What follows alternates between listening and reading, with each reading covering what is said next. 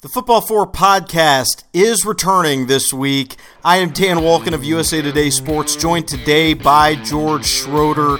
And yes, I know it's been a little while. I talk about that as we get the podcast started, why I have been absent from this format the last couple weeks. But we are getting this thing cranked back up, and we recap everything that happened in Week 3, talk about all of the issues that are on your mind from around the world of college football.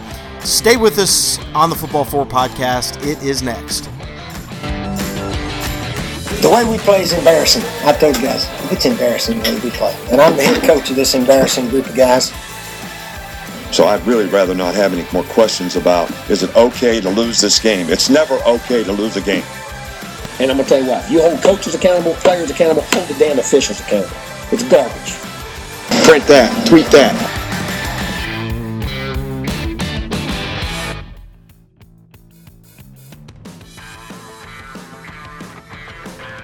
All right, so everyone's been asking me about the podcast and why we haven't been doing a podcast, and is the podcast coming back? George, I've literally been getting hit up, not just on Twitter, but like people in the business, a couple coaches, some other folks who work in college football. They love the podcast, and they're asking me about the podcast. And here's what I'm telling them about the podcast. My life has been a mess since the season started, and because this podcast is basically just for fun, we don't really make money off of it or anything like that. We don't have commercials or sponsorships. We basically have to do it when I can do it, and I haven't been able to do it. Have you ever had a leak in your house? Like a plumbing leak? Yeah, it's not fun. Don't have one. Don't have a plumbing leak. Because what happens when you have a leak, and I noticed this basically the week before the college football season started, I was going out to my car, and like water was pouring through the ceiling of the garage, which didn't seem like a very good thing. So you have to call people in, and they have to figure out what's going on, and then they bring in like these fans. So my whole house for about a week sounded like a jet engine was operating, and then people are in and out and they're doing work, and so basically it's somewhat of an excuse, and it's probably a lame excuse, but just this thing has taken up a lot of my bandwidth, and I just haven't been able to do the podcast. So, but I think I can do it now, and that's good. How are you? Let's do it. How are you? Man, I'm good. You know, fall season, you know how it is. It becomes a bit of a whirlwind, but I'm good. No leaks in the house, so that's good. Well, there's a lot to talk about. This was one of those weeks to me that felt like we learned a lot and maybe started to see some groupings of teams emerge. And so let's just start here. So I went on Twitter Saturday night, as I tend to do, and I posted who my top 5 was. And this got some blowback, but basically my top 5, based on just who I think are the best teams. Just who I think is playing the best, who I think would be the teams that you wouldn't want to face right now. Number 1, Alabama. Number 2, Georgia. Number 3, Ohio State. Number 4, Oklahoma. Number 5, Mississippi State. Now, I realize that top 5 does not include LSU, who on resume deserves to be in there, but I'm not doing it on resume. I'm just doing it on who I think is the best. And I realize that Clemson's not in there. And I think Clemson, most people would have. I think everybody would have. But I just don't think they're playing very well. So I don't know where you want to start with that, but that's my top 5. What did you learn this weekend in terms of who the elite teams are? Well, look, I saw LSU and Auburn, and what I learned was more that at this point, Auburn's not one of those teams. Say they couldn't get there. I mean, a year ago they started slow and then became, one of the better teams in the country by the end of the year. But they're not there right now, and there's no guarantee they will be. LSU's not either. That was a great win for Coach Joe and the Tigers to win, on the road. And they've now come back from double-digit deficits 2 years in a row to beat Auburn. And those are probably the two most significant. Certainly this one is the most significant win of his short tenure. But whether it's the long-term Joe or the short term this year, I'm not ready to proclaim them, back, and LSU is going to be one of these teams. They've just got too many deficits, and certainly speaking of this team. the offense remains clunky. I do like Joe Burrow, the quarterback, but he's limited in part by the fact that the offense is structurally schematic as clunky as you thought it would be. So let's dispense with those two teams. I don't have a real problem with your top five. I don't know if I would say Mississippi State's been, I don't could argue about whether they've been playing tremendous or not tremendous or whatever. And in resumes, they matter. Obviously, they matter some, but I get what you're saying. You're just saying these are the teams I think are playing the best regardless of competition. I get it. Yeah. I will say this. I think competition matters, and I actually think Ohio State might be playing as well as anybody in the country. Hey, you've got them in your top five. It doesn't really matter whether you're 1, 2, 3, 4, or 5, frankly. If they were 5, if this was the playoff, but it's not. But I actually think Ohio State might be, and look, I get it. Rutgers is terrible. It's clear how terrible Rutgers is when they go get blown out the same way by Kansas that they got blown out by Ohio State. Oregon State's terrible. I get that. TCU's pretty good. And I think Ohio State showed us something this weekend. Just what sheer talent they have. And, of course, all of that has nothing to do with any kind of off-field stuff with Urban Meyer. It's just sort of the roster itself and the steps forward the offense has taken under Dwayne Haskins at quarterback, as opposed to J.T. Barrett, who, was a tremendous leader, but they've got a much, much more volatile offense than they've had in the last few years. In some ways, it's a little bit like Alabama with Tua and how that's changed that offense. So I'm really high on Ohio State right now, just in terms of their actual performance on the field and what I think they're capable of. Okay, let's go back to LSU Auburn. There's a lot there that you just brought to the table, but you were at that game, and I agree with you. LSU, I would say clunky is a good word to describe the offense.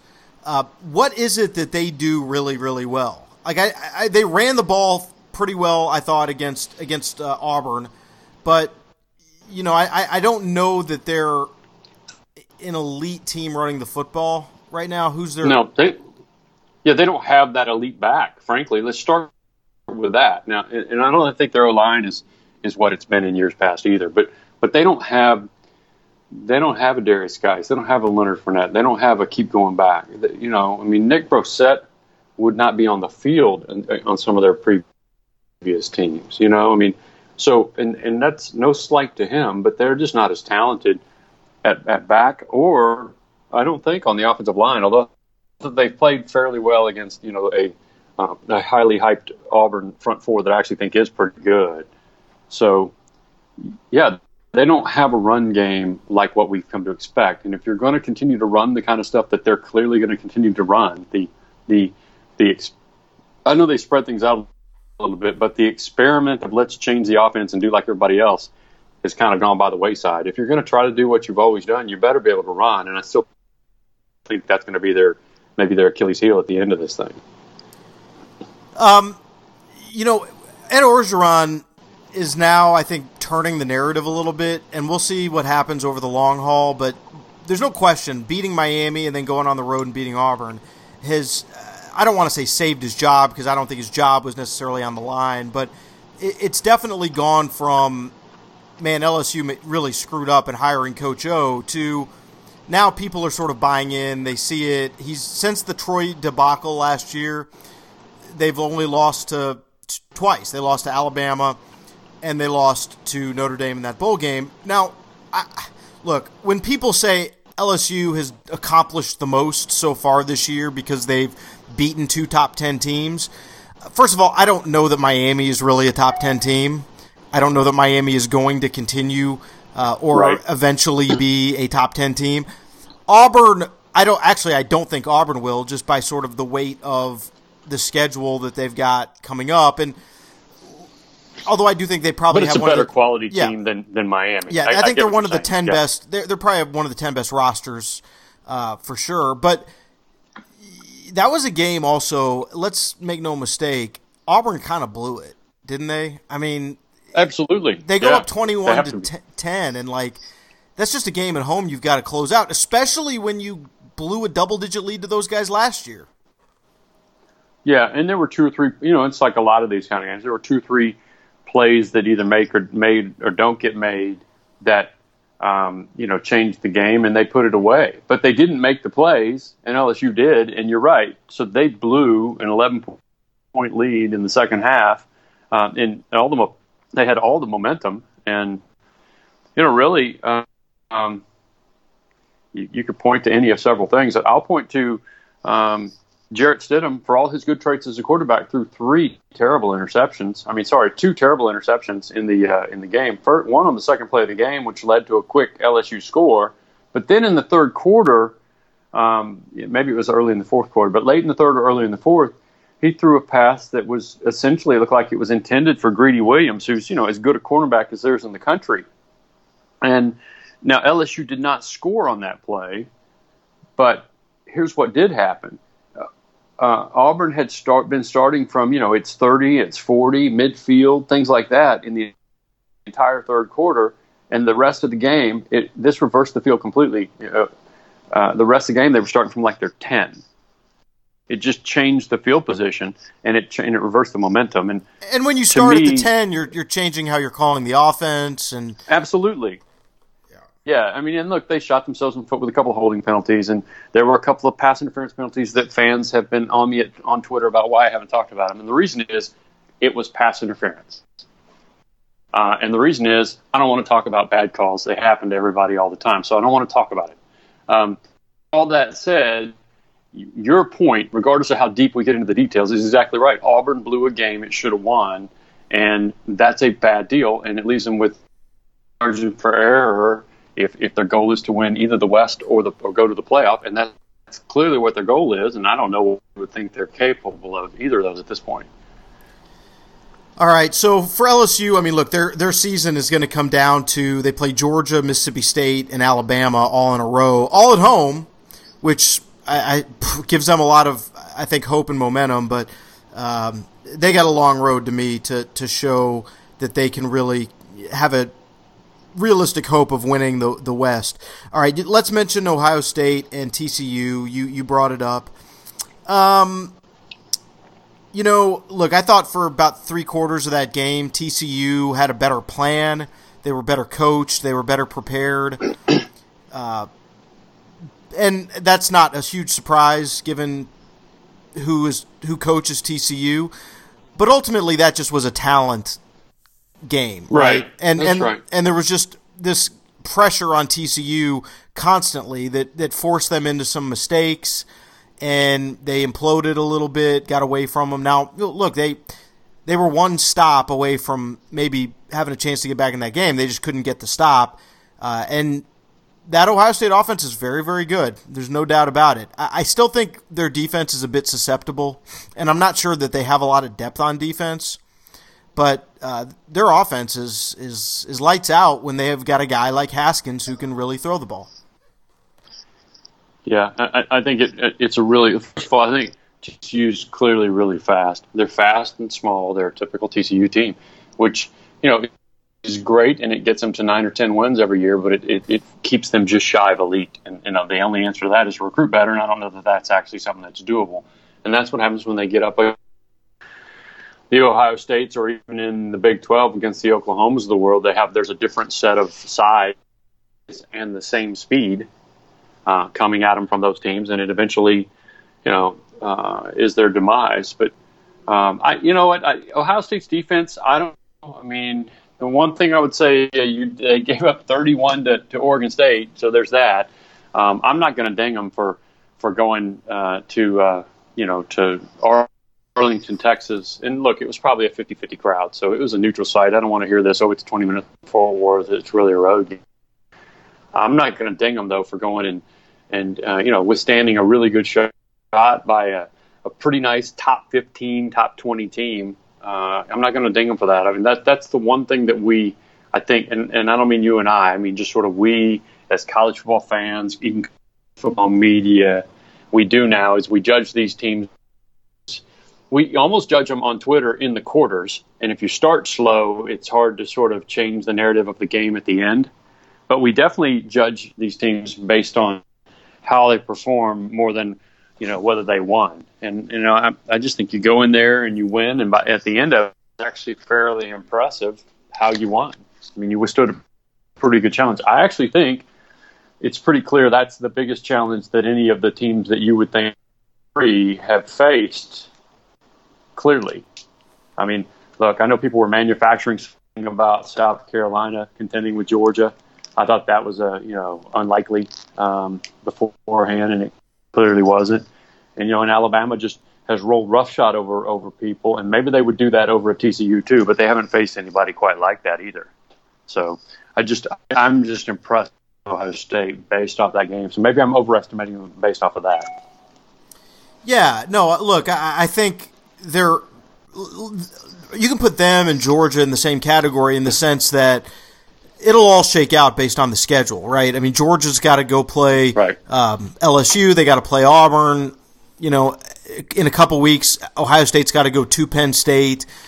We'll see how it shakes out. But, yeah, I mean, for now, if you want to say Ohio State's the second best team or the best team, I won't argue, although I don't know how you can watch Alabama right now and not say... No, I'm not putting number one. I do think this. I think Alabama, it feels like there's a different quality to Alabama, but what they're doing rolling roughshod plays into what we already sort of think we think. And at some point, we ought to consider the level of competition, too. I mean, we think, wow, they're really, really good, because they are. Wow, their offense is going to be way better and is way better than it was, because it is. But then when we sort of see it, it's sort of confirmation bias sometimes, and yet we haven't seen them against an actual challenge at this point yet. Oh yeah, I mean they're going to get they're going to get tested. They're going to have games where Tua makes a mistake or throws an interception, or the game turns the wrong way based on something going wrong. Like that's what happens to every team. But still, like they go into that game at Ole Miss, and there was at least a lot of thought that, okay, well, Alabama's going to kind of do what they want, but at least Ole Miss is going to, get 2 or 3 touchdowns. And I mean, basically, it was one big play early, and then the rest of it was just a absolute whitewash. Right. You know what I mean? No, and I think that makes people step back and go, okay, Listen, they're really good. Don't get me wrong. I also just think that we sort of say they're really good, and then everything we see sort of confirms it. And at some point, we're going to see them against better competition, I think. But here's the deal. I also think this. I think if we'd have seen them against TCU, they might have gotten challenged more, and yet I kind of try to put them in that game, and I think, I don't know if it had been 40-28. It might have been 48-14. It might have been a little bit more controlling.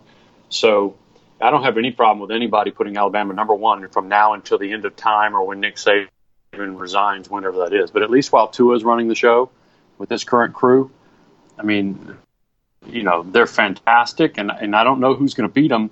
I suspect it's not, if it's going to happen, it'll be in the playoff.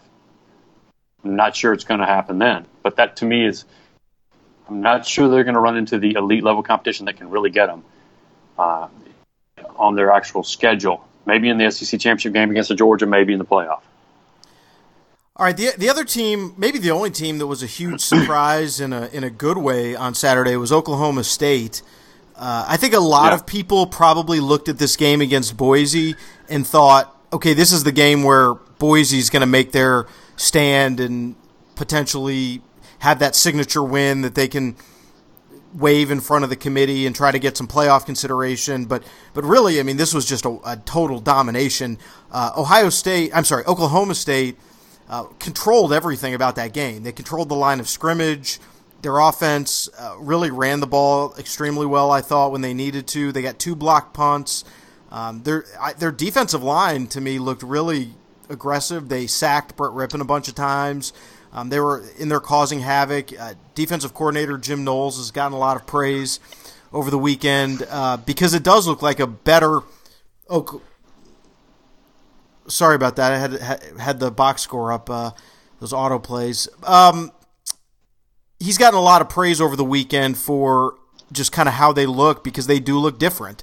And that was just an eye-opener, because Mike Gundy, you didn't know what he had at quarterback. You didn't know without James Washington, like, did they have the same type of, playmaking speed? And they look basically like every other Oklahoma State team over the last 6 years.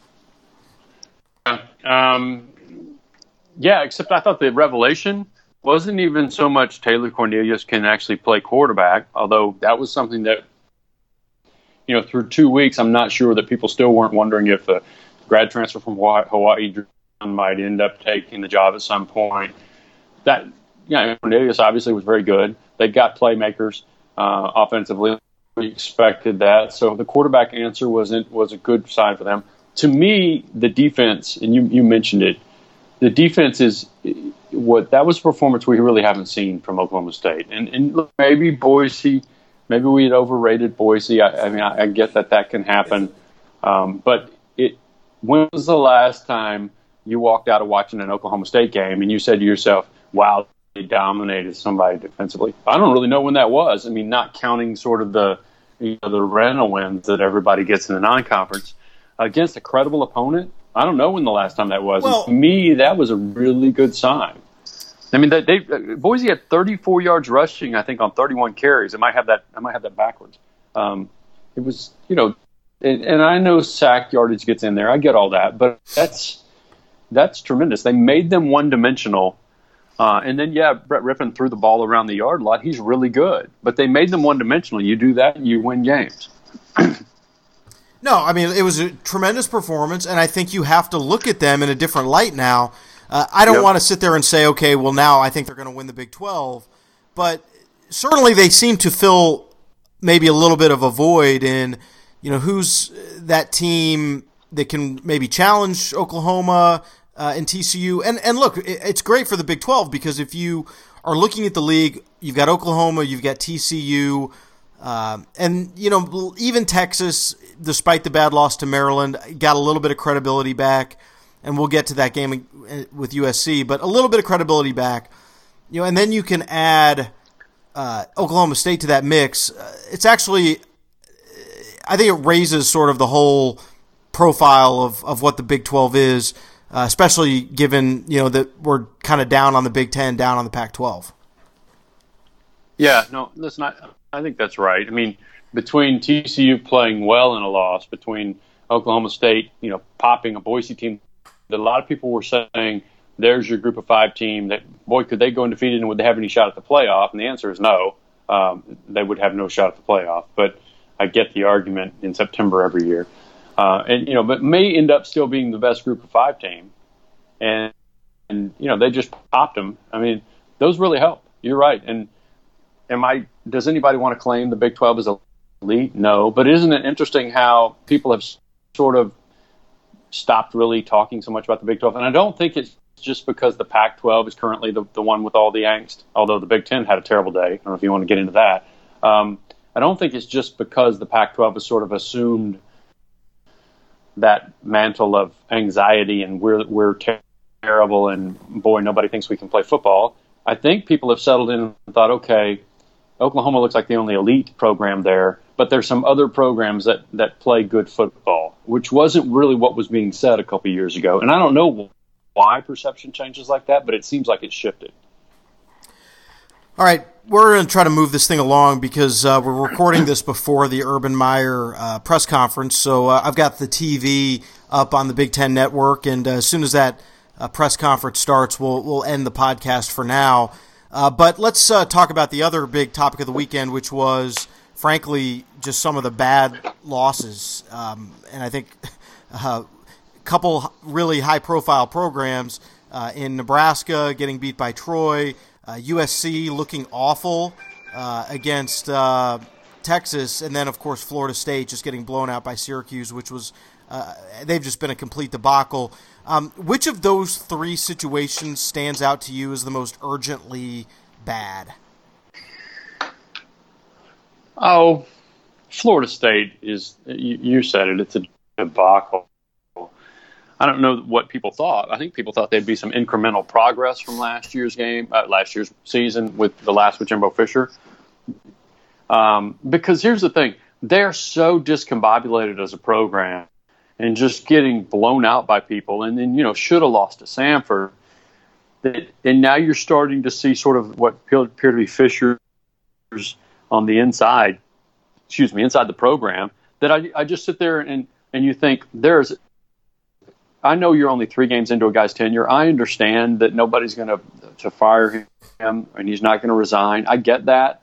But, you looked up his buyout, 21 point something million on Saturday, and put it out on Twitter. When people are doing that, and when are you feeling the need to at least do that, even just to sort of say, look, this would never happen, that is a terrible sign. And I think that a narrative for a coaching team gets set so early, and it's so hard to unwrite it or write it differently, that I think they're entering that danger zone at this point. I mean, if they don't have something dramatic that rights the ship, it's a I don't know. It's just, to me, look, it just looks like it's terrible. Look, people are rightly pointing out that it's not like last season was very good there either. And Jimbo Fisher, for whatever reason, even though the recruiting classes were all highly ranked, they just have not yielded that kind of talent. It's very clear they're not as talented as they should be, and especially on their offensive line. And Willie Taggart, in his press conference, is essentially blaming the offensive line for the problems and saying everything stems from there.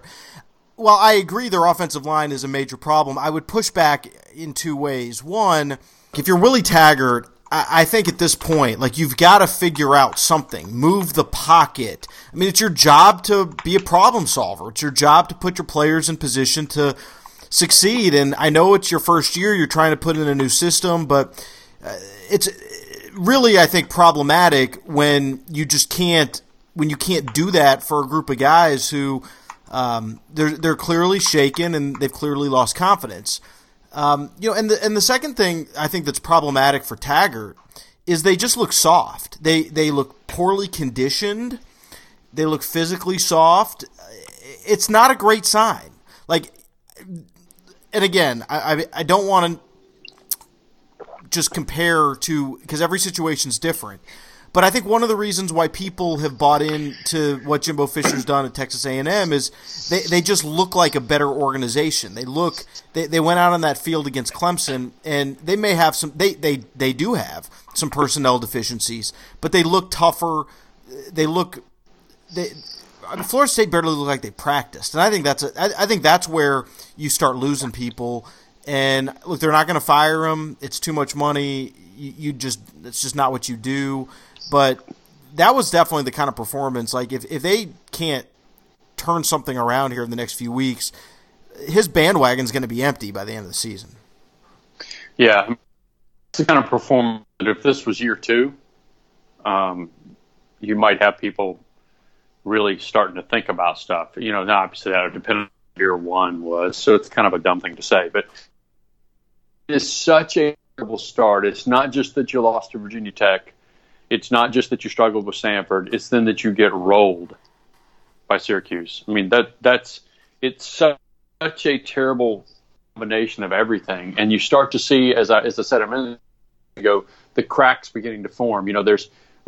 Things happen with quarterbacks and locker rooms that we don't ever know about. But when you start to see things go viral, like Francois not wanting help up after getting drilled. I mean, look, let's be honest. Francois got popped so many times and just popped right back up 2 years ago in his first year as a starter that nobody ever questions his toughness. And I wouldn't question him, for getting tired of being hit over the years, right? But all that said, when all these other things are happening and somebody captures the one moment, and you know what I'm talking about of him disdaining the help up, it can take on a life that's way bigger than actually what it is. And sort of, I mean, I just think when you start to see all those kinds of things beginning to happen, that even if they're not really happening, they start to happen, if that makes sense. And I'm predicting that the program completely unravels. I'm saying it's in a terrible situation right now, and he better figure out a way to get it turned around. There's a little bit of that, too, I thought, this weekend that happened with Arkansas and Chad Morris. And look, again, every situation is different. I think everybody understands that Arkansas, from a roster standpoint, was in a really bad place. He is also trying to change an offensive system almost 180 degrees. But, you get beat by Colorado State on the road. That's one thing. I mean, that's one of those games you probably hate that you scheduled in the first place. even though Colorado State's not any good. You're up 18. How you lost it right. as much as it is sure. you lost it. Wouldn't you agree, Dan? For sure. You're up 18 midway through the third quarter. But right. I get you. You're right. If you just say, okay, that's a bad scheduling deal, and it just caught you wrong. You're right. Go ahead. Yeah, then you come back the next week and you get beat 44-17 by North Texas. And look, it's a tough team to draw if you're Arkansas and you're down and you're trying to rebuild. You don't want to play one of the better group of 5 teams, fairly explosive offense, like all that stuff. And I think like people who understand the nuances of college football get that. I picked North Texas to win. Because I do think they're pretty good, but like that was just, it's bad. It's really bad. They were terrible, and and obviously the whole air on their sideline was deflated with that punt return, 90-yard punt return, where North Texas goes up 17-0, where the guy returning the punt fakes out the whole team by pretending he's doing a fair catch, but never makes a signal, and then he just takes off, and it's the highlight you've seen all weekend. It's embarrassing. And all that stuff. But, you and I both know I was getting text messages from Arkansas Saturday night, like, we got to get rid of this guy. Right. That's just you play a game like that. That's just how it goes. Yeah. I mean, we both have friends and family in state, obviously, who are big Razorback fans. That's what happens and I don't know if everybody knows this. We both grew up in Arkansas. One of the, just kind of an oddity that we're both from Arkansas. I was definitely getting and have still been getting stuff. And people are – and here's the other thing. You wrote about this in the Misery Index, and you're exactly right that it should not matter that he's flying to Dallas or near Dallas on the weekends when he can to catch his – or on Fridays or Thursdays to catch his son playing football. His son is still playing at Highland Park in Dallas. I think it's his senior season. So then presumably he would, go off to college and the family would be united at that point. But I don't have any problem with him doing that. But you're right, there becomes an optic situation that is maybe unsustainable given how they're playing. And I think that's a real issue going forward. It would not stun me if he stops doing that. Yeah, it just don't give people the ammunition. You know what I mean? Right. And I hate that because look, you only get so many times to see your son play football, right? I mean, this is, and I also hear the argument, well, Dabo did that too. Yeah, but Dabo's son was playing at some high school in the area, right? Right. It's a 15-minute drive from Clemson's campus to this high school football game. This kid's not playing at Fayetteville or Springdale or whatever. This kid's playing in Dallas, Texas. So now, is it actually impacting game planning or anything else? No. I would be stunned that it is. You can study stuff on the plane. You mentioned that. All the game planning is already done. And you're back in time, and assuming you get a good night's sleep, you're back in time. But it looks bad, given everything else. If they were 1 or 3-0, it would be a cute story. That's the difference. Wouldn't you agree? It'd be the kind of thing we'd all be going, this is really fun. Maybe we should hang out with him on a Friday night at a game.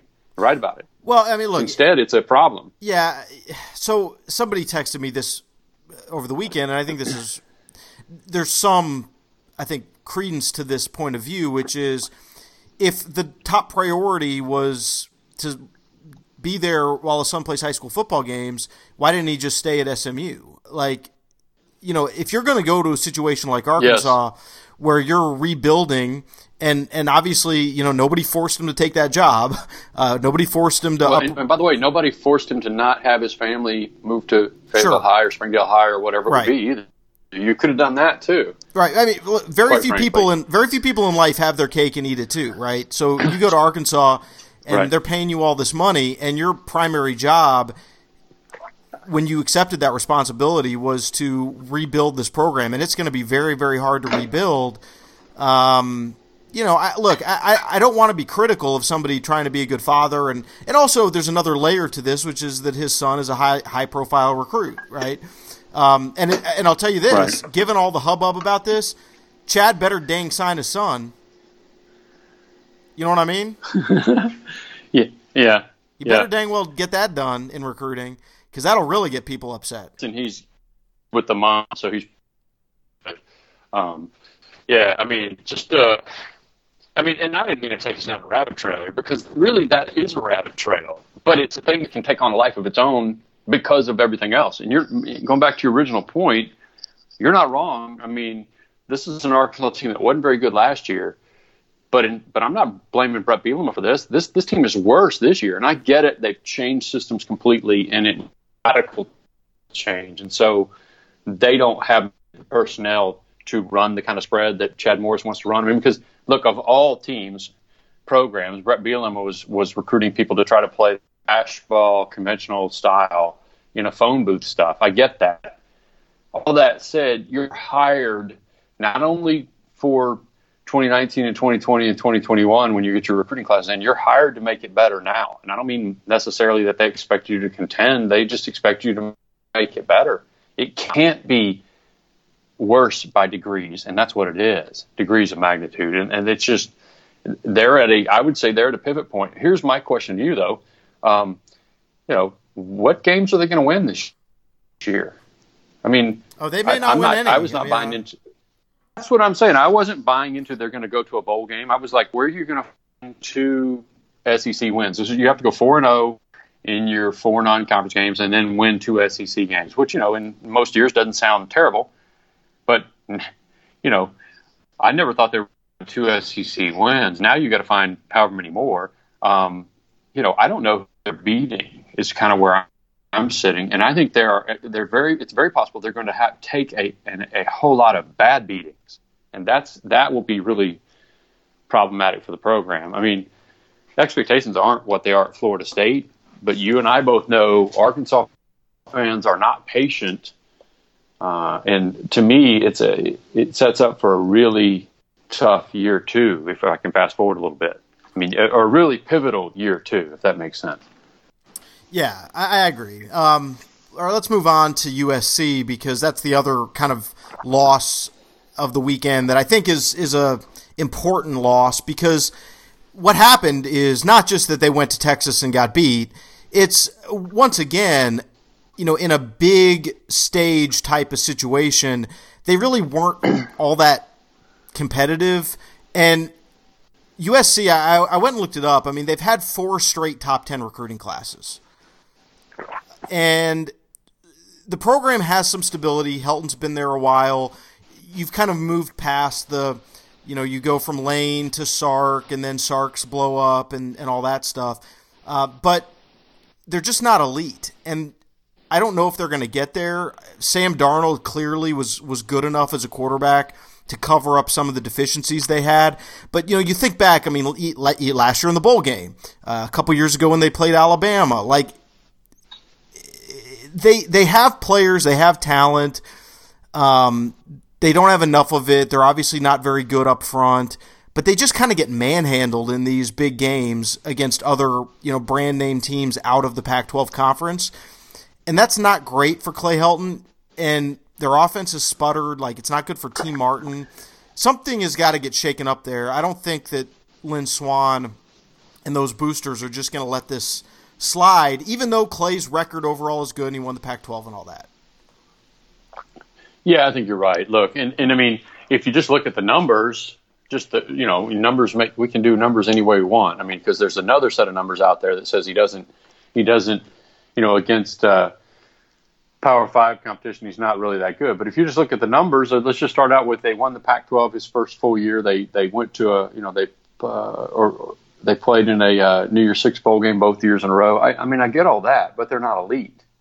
There's a difference. And the standard is to be in that tier with Alabama and Ohio State and those types of programs, and they're not. And so it's one thing to not be, but here's what I want to know.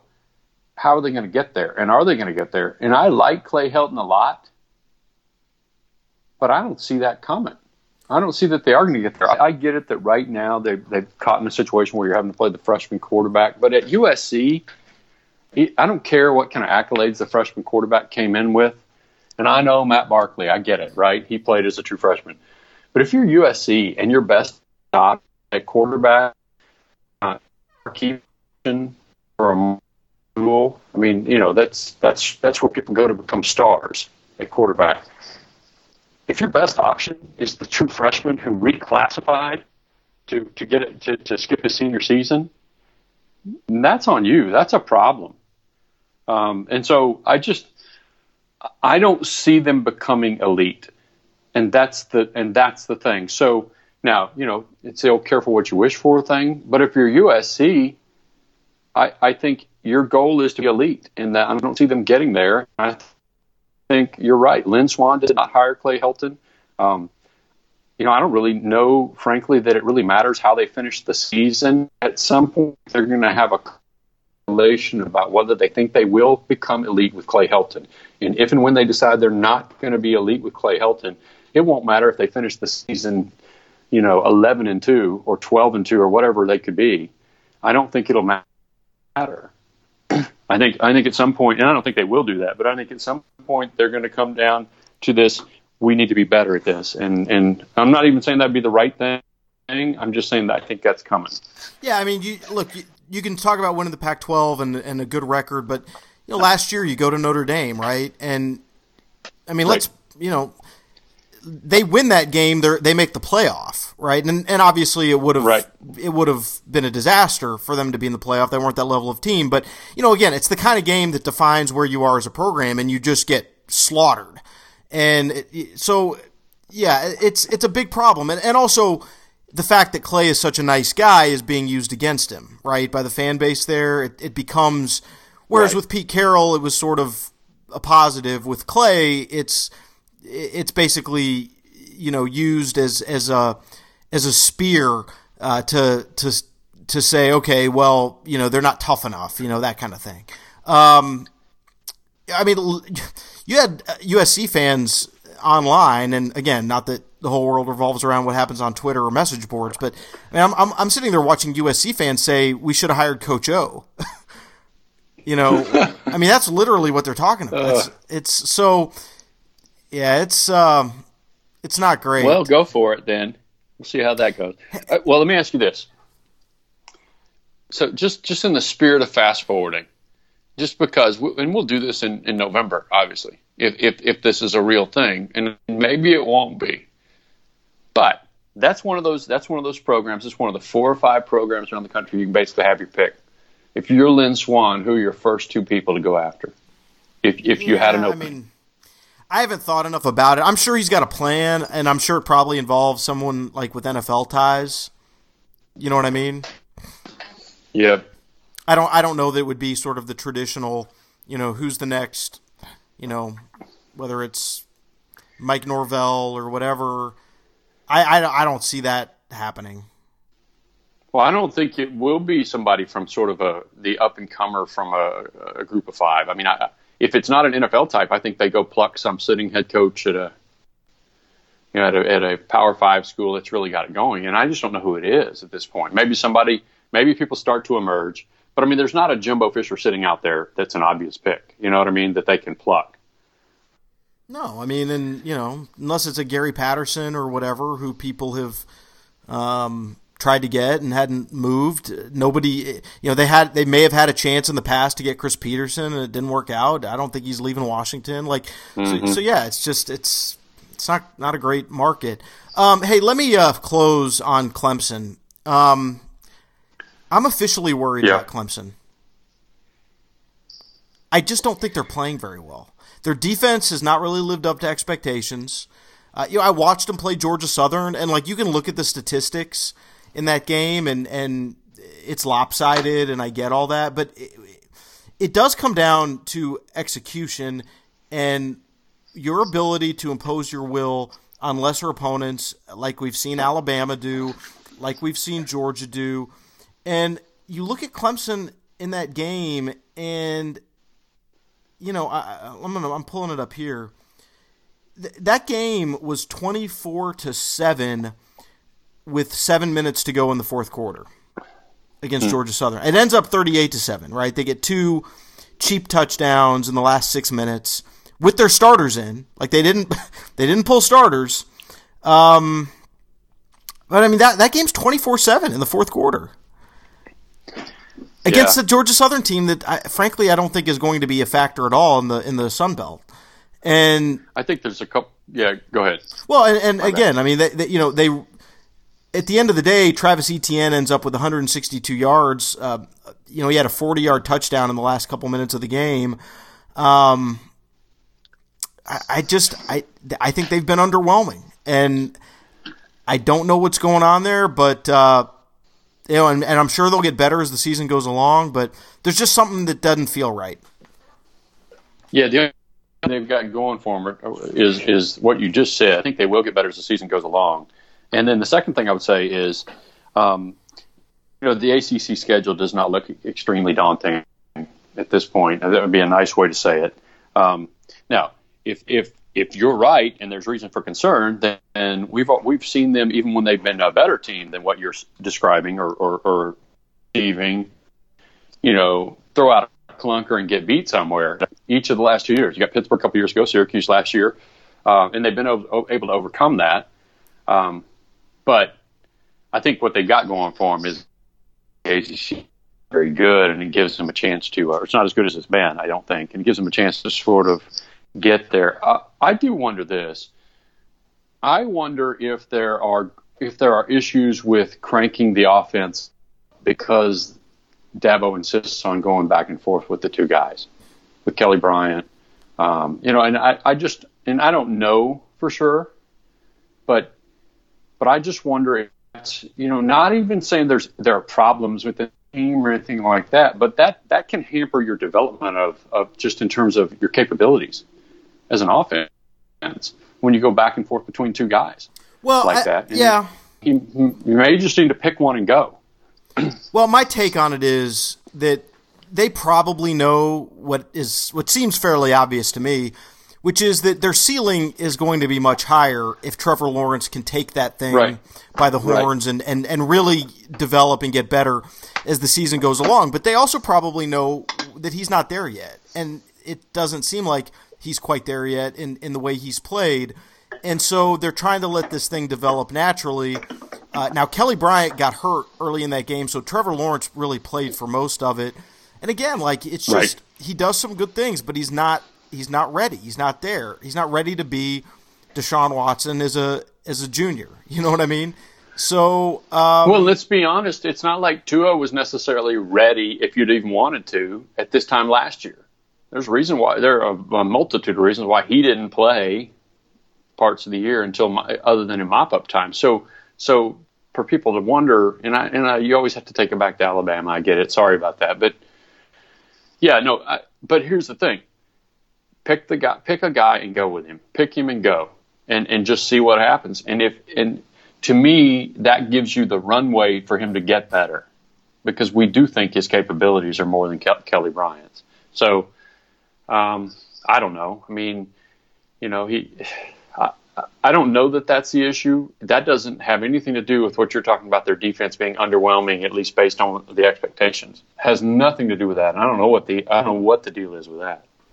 Yeah, I mean, you saw it at A&M. Like, their front is four guys who are going to play in the NFL, and they can be really, really good at times. But the back end is problematic, and so it just if they're not just totally dominating every play up front, they're susceptible. And I don't know that that's really a recipe to win a national title either at this point. But they've got time to figure it out. I just look at this point in the season, like, Clemson is now one of those programs that gets the benefit of the doubt even when things aren't going perfectly, because they've had so much success and they've kept it going for so long. I'm just trying to look at it a little more critically and say, as of today, like, I don't think they'd beat Georgia. I don't think they'd come close to beating Alabama. I don't think they'd beat Oklahoma. Like, as of today, I hear you. May change. But I mean, you mentioned your top five that you put on Twitter. I do that football playoff projection thing, and that's just that's resume. That's resume, and it's by conference. Right, but it's both. But it's resume and accomplishments, and it's kind of it's at some point it boils down. It boils down to, well, this is just what I think about a team. I don't have them in the top four. I've got them at 5, I think, and so.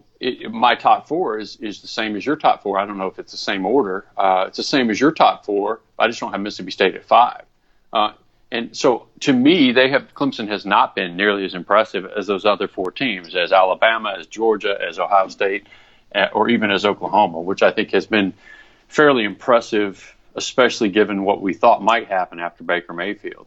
But yeah, I mean, I think there's reason for concern about Clemson. I think it very possibly works itself out.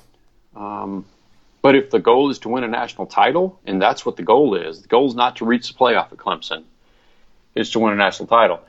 I don't see that ceiling right now, 3 games in. I think that's probably what you're saying too. Yeah, that's exactly what I'm saying. All right, well, I think we'll leave it there for now. Good to get back on the horse here with the podcast, and we will see what happens going forward. But, George, appreciate you being with me today. And if you like the podcast, please subscribe on iTunes, SoundCloud, Stitcher, Audio Boom. It just takes a second to go into iTunes and give us a 5-star rating and to hit that subscribe button. That is the best way, the quickest way, the most reliable way to get this podcast delivered right to your phone every week. All right, thanks everybody for joining us. We will talk soon.